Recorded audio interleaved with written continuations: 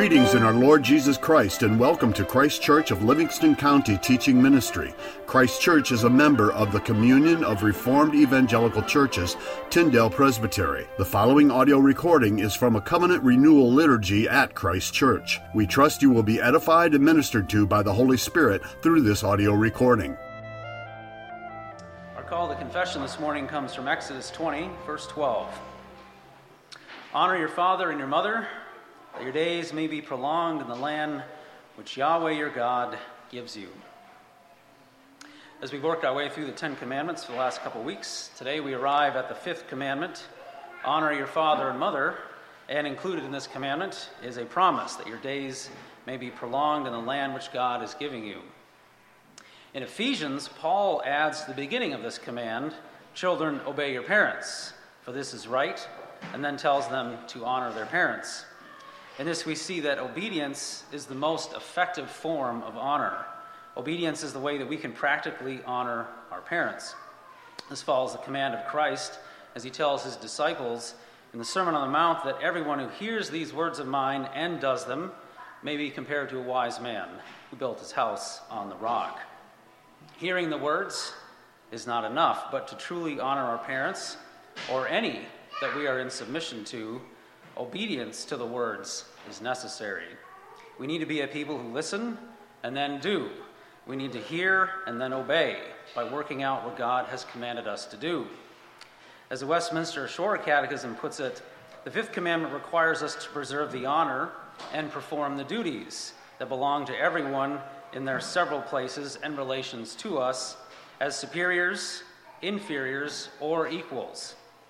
As speaking of the promise that is part of this commandment, the Catechism says that a promise of long life and prosperity, as far as it shall serve for God's glory and our own good, is given to all such as keep this commandment. In summary, we seek to honor all those that God has placed over us in his sovereign will, serving them as parents or superiors with faithful obedience, looking to God and his promises as our ultimate reward. Let us confess now where we have kicked against those authorities that God has placed over us, seeking his forgiveness for pursuing our own will and not submitting to his perfect providence.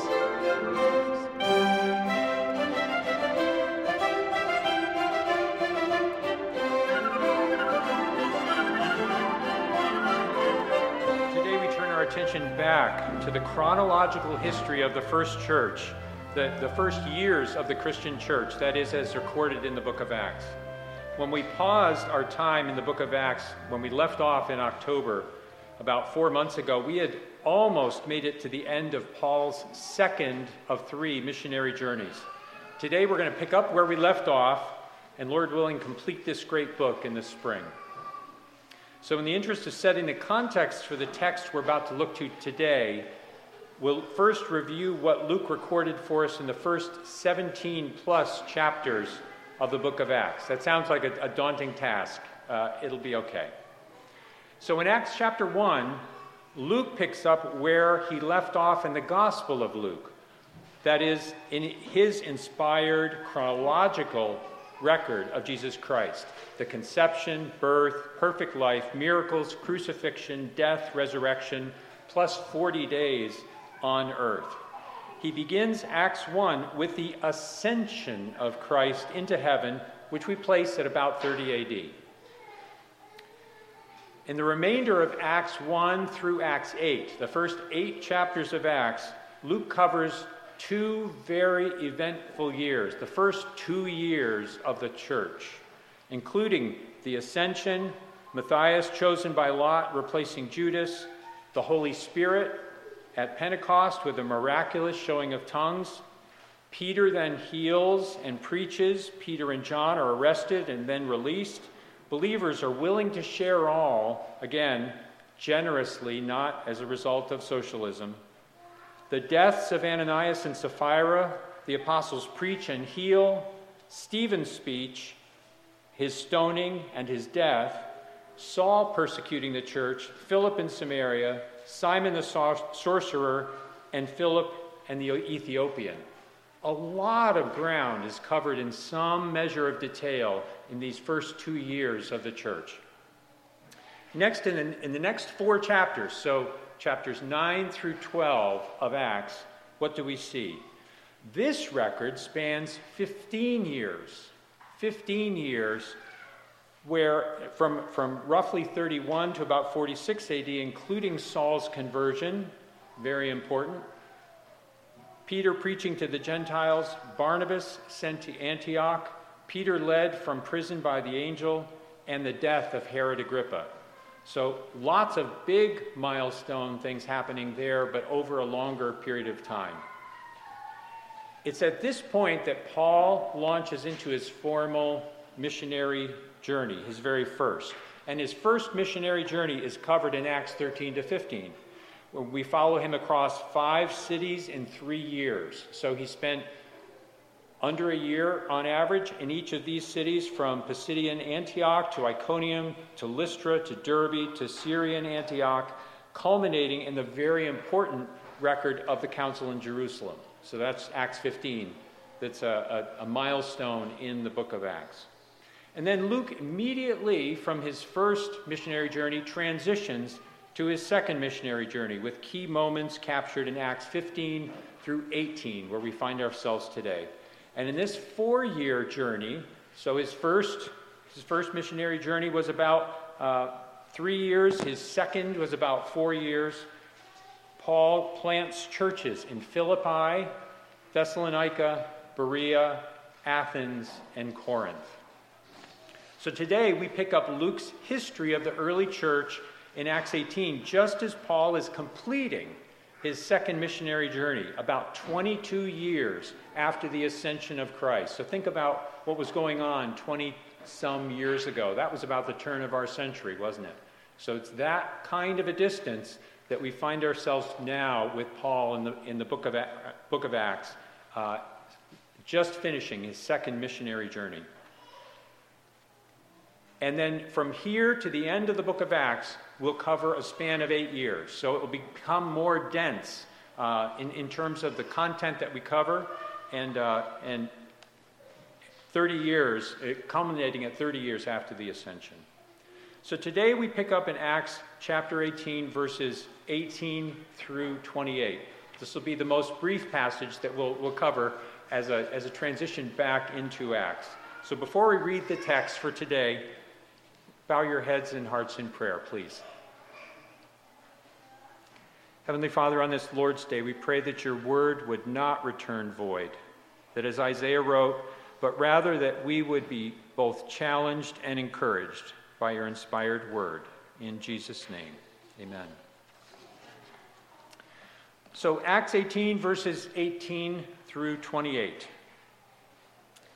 After this, Paul stayed many days and then took leave of his brothers and set sail for Syria, and with him Priscilla and Aquila. At Cenchreae he had cut his hair, for he was under a vow.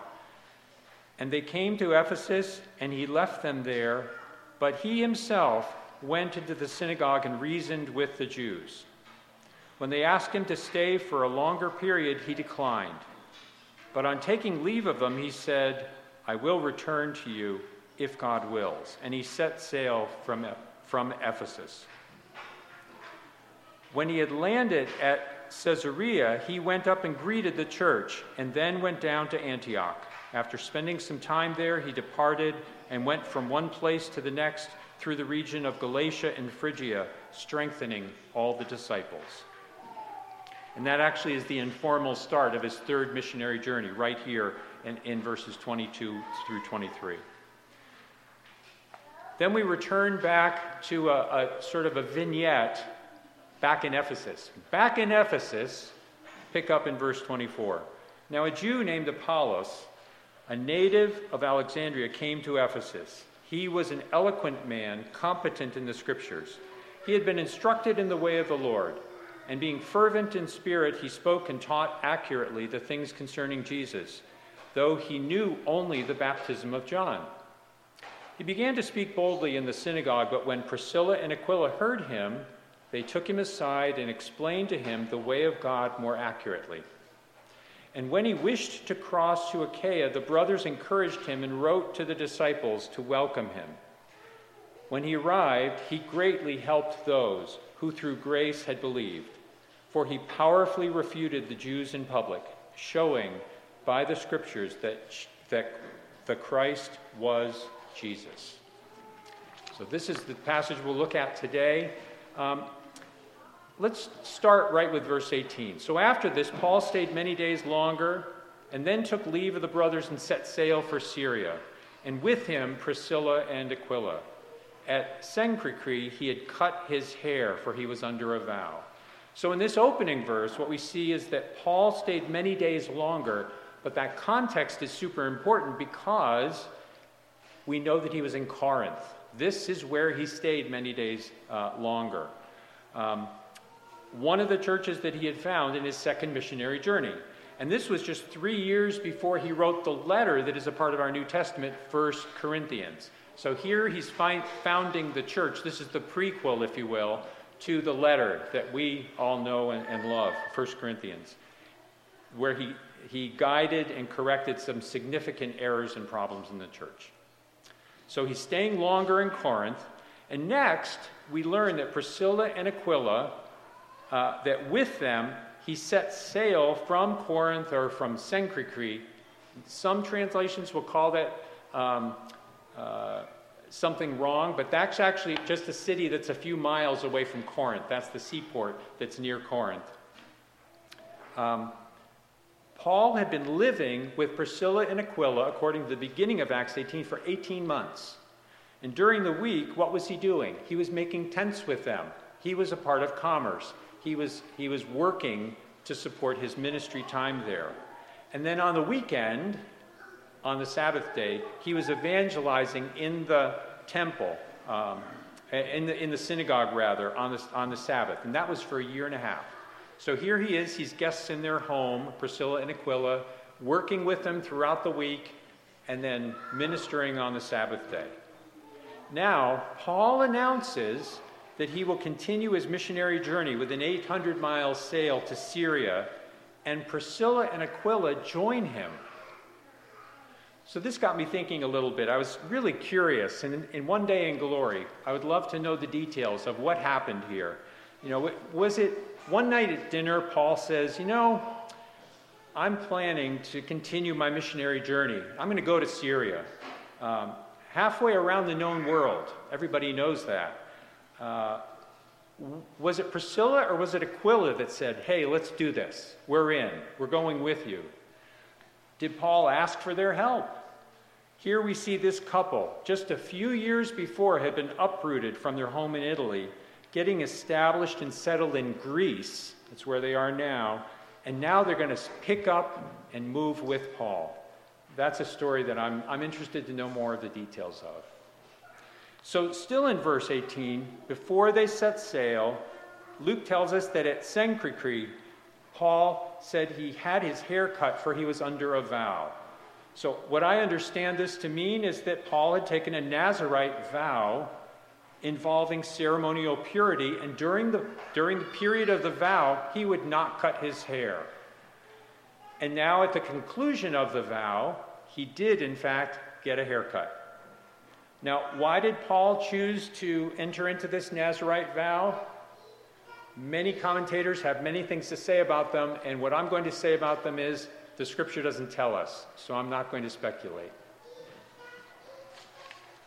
As we continue on after Paul's haircut, they came to Ephesus, and he left them there, verse 19, but he himself went into the synagogue and reasoned with the Jews.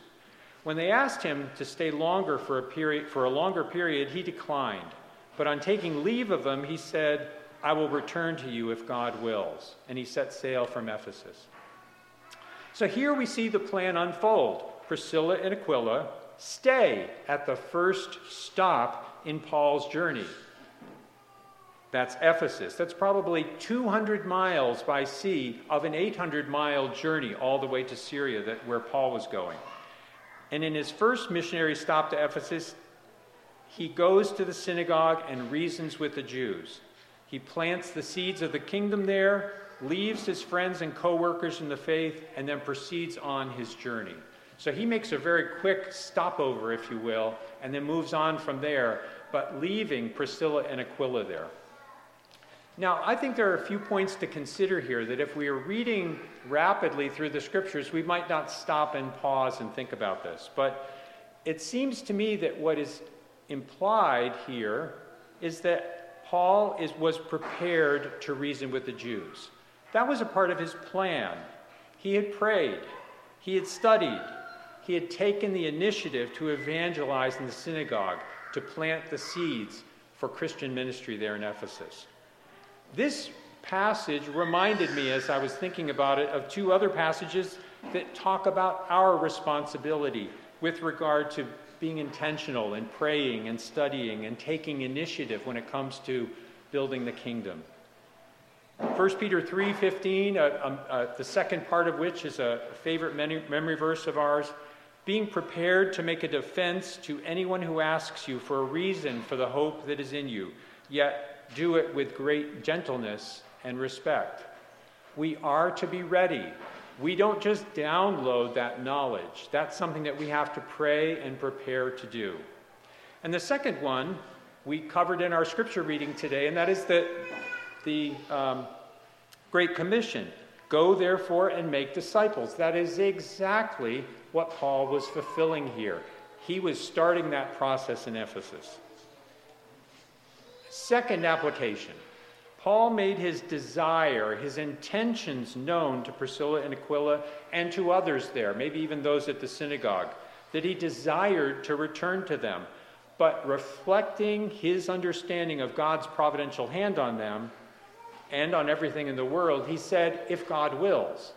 So he didn't make a firm, rock-solid commitment to be there. He said, if God wills, I'll be returning. And I think that's an important perspective for us, those of us who are planners, those of us who do say, I'm going to do this, and then I'm going to do this, and I'm going to do this. We need to have that operational understanding that God's providential hand may pause us, may divert us. And Paul certainly reflected that in his words. Now, as we move on to the second part of this passage, Apollos speaks boldly in Ephesus, verses 24 to 28. Tell us a little bit about Apollos. So, now a Jew named Apollos, a native of Alexandria, came to Ephesus. He was an eloquent man, competent in the scriptures. He had been instructed in the way of the Lord, and being fervent in prayer, he spoke and taught accurately the things concerning Jesus, though he knew only the baptism of John.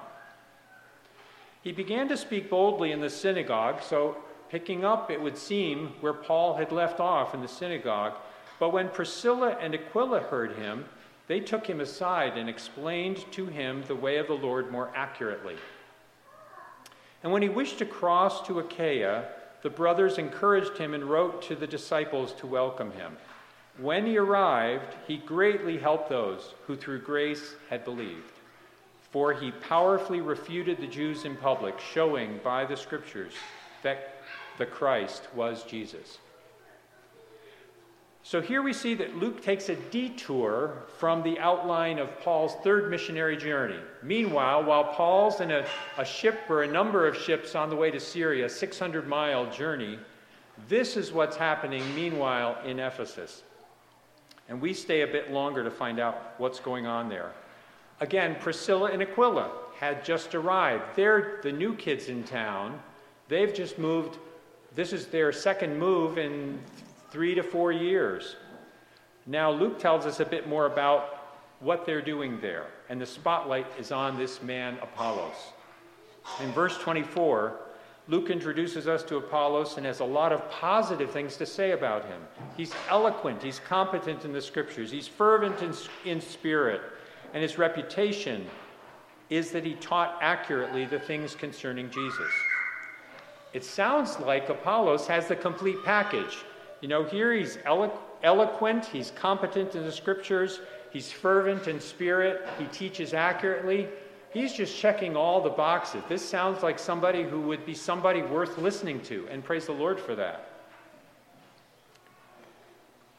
But he had a flat spot. His flat spot was a doctrinal flat spot. And that flat spot was that he was only familiar with the baptism of John.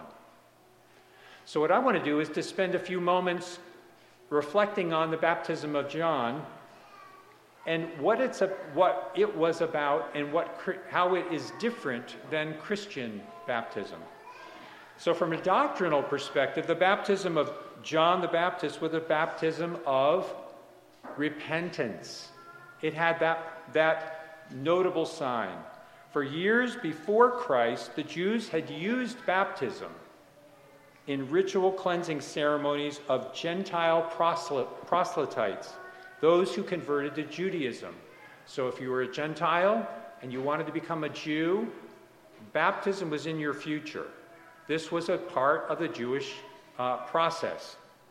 The big change that John the Baptist introduced was that his baptism was applied to Jews themselves, those who were born Jews. It wasn't just the Gentiles who needed that cleansing, who needed that declaration of repentance. John's baptism was very closely linked to his mission to prepare the way, to make the path straight, to announce the coming Messiah, as we learned in Luke 1 during the Advent series a few months ago. The way in which it's linked is clear in John's own words.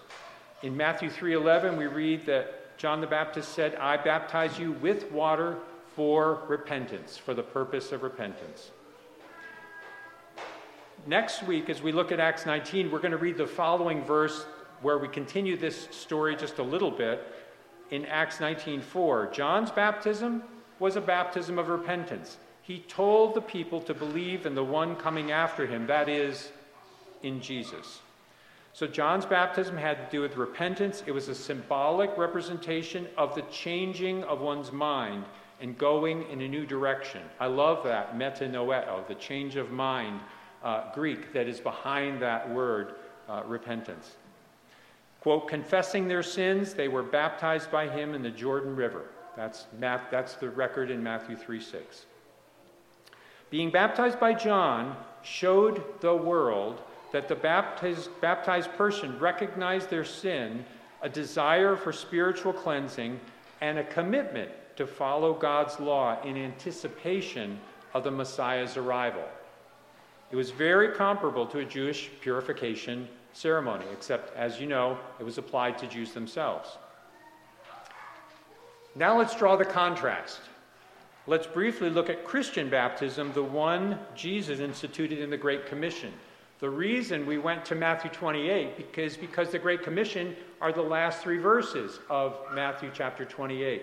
And that immediately follows Jesus' resurrection from the dead. So I wanted you to understand that the Great Commission follows that. It wasn't during Christ's life prior to his death and resurrection. It was post-resurrection. Christian baptism was instituted. That's the milestone I'd like you to have in mind. The Westminster Confession does a better job at describing baptism than I ever could. Westminster Confession, chapter 28, the first sentence, baptism is a sacrament of the New Testament, ordained by Jesus Christ, not only for the solemn admission of the party baptized into the visible church, but also to be unto him a sign and seal of the covenant of grace. So Christian baptism has two purposes: to identify an individual as a member of the visible church, and two, to be a sign and seal of the covenant of grace. So the baptism of John and Christian baptism are very different. So now let's go back to the text with that in mind, with that piece of context in mind. Apollos hadn't heard about Christian baptism, or hadn't understood that it was very different from John's baptism of repentance. I'd say that was pretty important. I'd say that was really good for Priscilla and Aquila to talk with him about. So now let's pivot to Priscilla and Aquila for a moment. Priscilla and Aquila were used of God to discreetly, what happened here behind the scenes? Discreetly take Apollos aside and help him resolve this misunderstanding. they might have had a very similar conversation to the one that we just had now. What was the baptism of John? What's Christian baptism? What's it all about? This is something you hadn't heard of before. This is important. This is what is true and good. So first, let's make sure that we understand there is a difference between Christian baptism and John's baptism.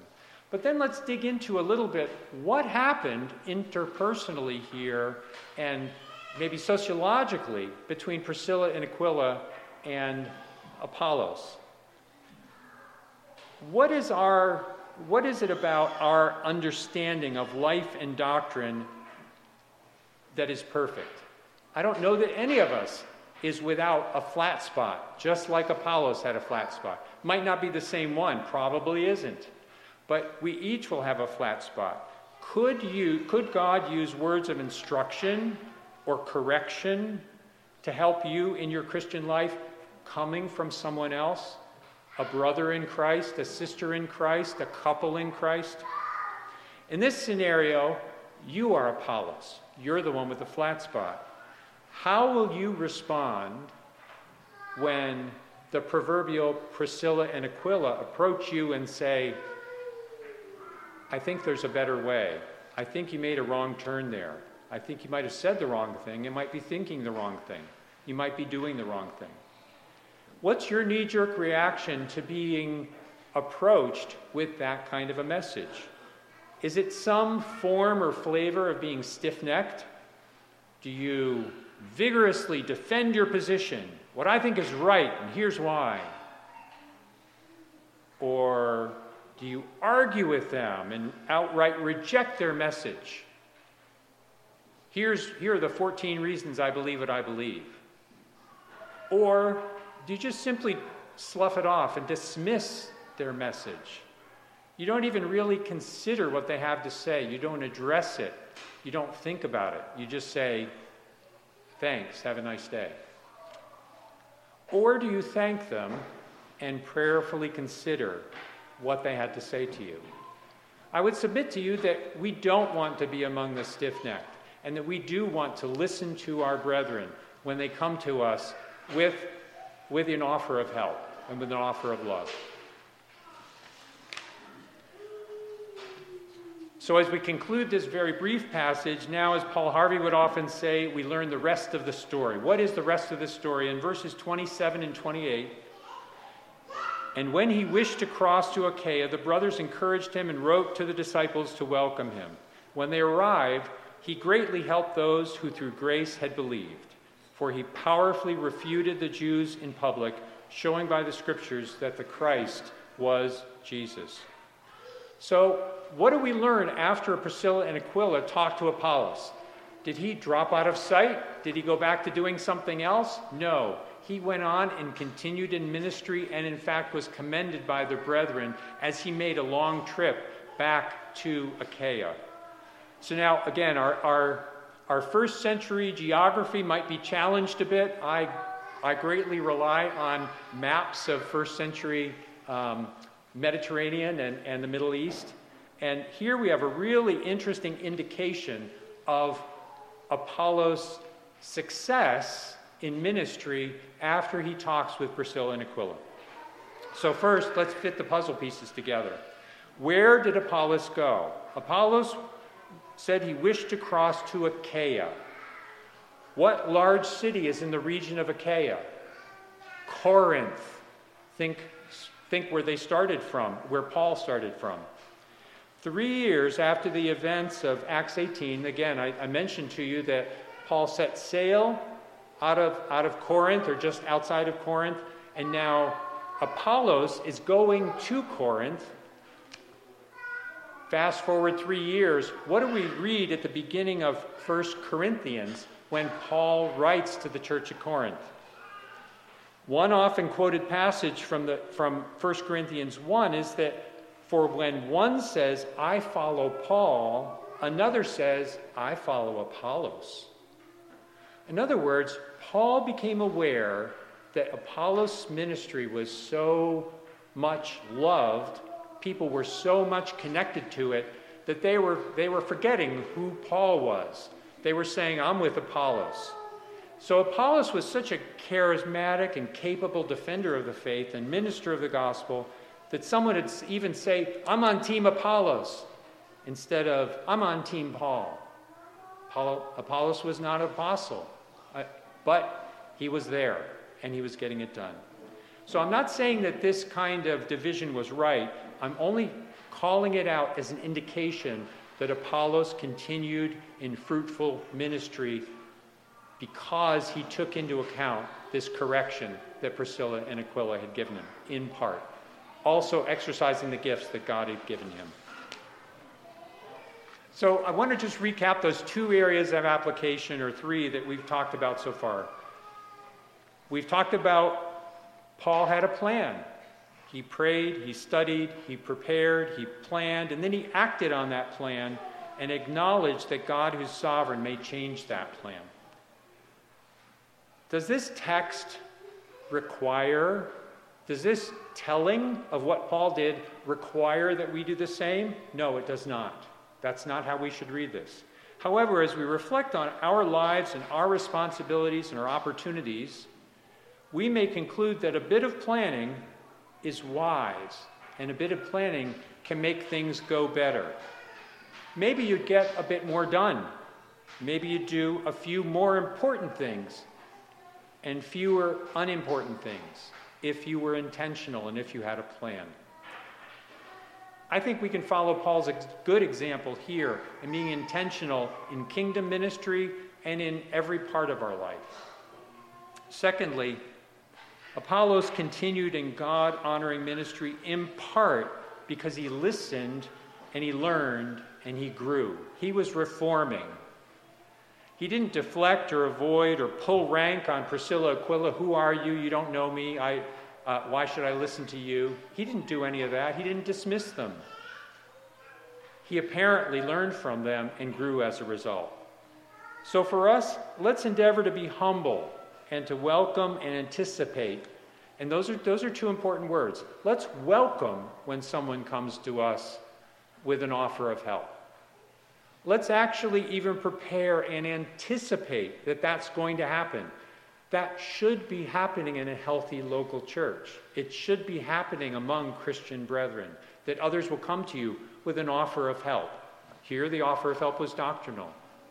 I don't know what form that's going to take, but let's welcome and anticipate those opportunities to grow in our faith and to help others grow in their faith. And as much as I'm preaching that to you, I'm preaching that to myself. In the name of the Father, and the Son, and the Holy Spirit. Let's pray.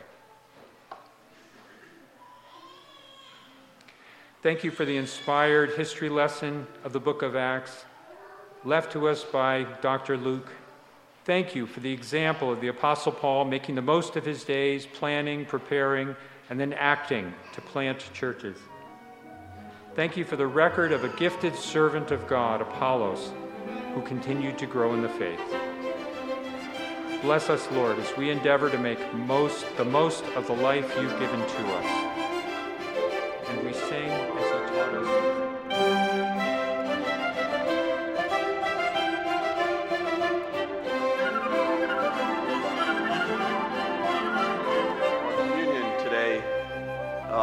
And not planned this way, was actually the letter Paul wrote to the Galatians, which David actually referred to in chapter 18 and verse 23, where Paul talks about going to Galatia in order to strengthen the disciples there.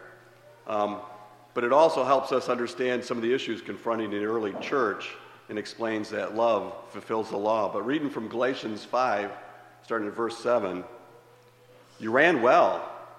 Who hindered you from obeying the truth? This persuasion does not come from him who calls you. A little leaven leavens the whole lump. I have confidence in the Lord that you will have no other mind, but he who troubles you shall bear his judgment, whoever he is. And I, brethren, if I still preach circumcision, why do I still suffer persecution? Then the offense of the cross has ceased. I could wish that those who trouble you would even cut themselves off. For you, brethren, have been called to the liberty. Only do not use liberty as an opportunity for the flesh, but through love serve one another. For all the law is fulfilled in one word, even in this: you shall love your neighbor as yourself. But if you bite and devour one another, beware lest you be consumed by one another. I love it when Paul writes like this. I think it gives you a little bit of his personality and obviously his frustration he was having with the church in Galatia. Probably in our own current day language, you'd probably read something like, hey, what happened to you guys? You know, you started off well. What stranger jumped in your path and led you astray? Certainly not God, who you owe your calling to. He didn't lead you astray. He says that, you tell me that not many of you have fallen away, the part about the leaven, the corruption that was occurring. But as Paul points out, those few are enough to affect the whole bunch of you. So it's interesting that he talks about this, but he does bring his observations of strife and division in the church home when he says, through love, serve one another. One commentator from a few hundred years ago said that he who loves his neighbor as himself will need no other rule. On the other hand, dissensions will be fatal, not to one party only, but to all who take part in them. The commentator goes on and says, happy would the church be if all Christians, instead of biting and devouring one another on account of different opinions, would set themselves against sin in themselves and in the places where they live, at home. So as Christ commanded us, love your neighbor as yourself, our profession of faith, our relationship to each other should be seen in the way we serve and relate to each other, by praying for and with one another, by bearing each other's burdens, sympathizing and communicating with each other in things temporal and spiritual, in forbearing each other, forgiving one another, by admonishing each other where there's an occasion for it, in a meek, tender, and brotherly way, by instructing and building up one another. This is why we come to this table right now, to commune together as the body of Christ assembled here this morning. So at Christ Church of Livingston County, we warmly invite to the Lord's Supper all those who are baptized disciples of Jesus Christ. Under the authority of Christ and his body, the church, by eating the bread and drinking the wine with us, you acknowledge that you are a sinner without hope, except in the sovereign mercy of God, and that you're entrusting in Jesus Christ alone for salvation. You also acknowledge to the elders of this congregation that you are in covenant with God, being active in a congregation which is covenantly bound to the triune God through word and sacrament. We believe here at Christ Church of Livingston County that the Lord's Supper is an integral part of confession, repentance, renewal, and abiding in Christ. Moreover, it's our conviction that the bread and wine should be received by all baptized covenant members who are able to physically eat and drink the elements, including young children being raised in the discipline and admonition of the Lord. If you have any doubt of your participation, please speak to Tim or I after the service. Thank you for listening to this audio recording from Christ Church of Livingston County. If you would like further information about anything in this recording, the Bible, about Christ Church of Livingston County, or wish to make any other related inquiry, please feel free to contact us through our website, christkirkmi.com. That's ChristKirkmi.com. Again, thank you and blessings.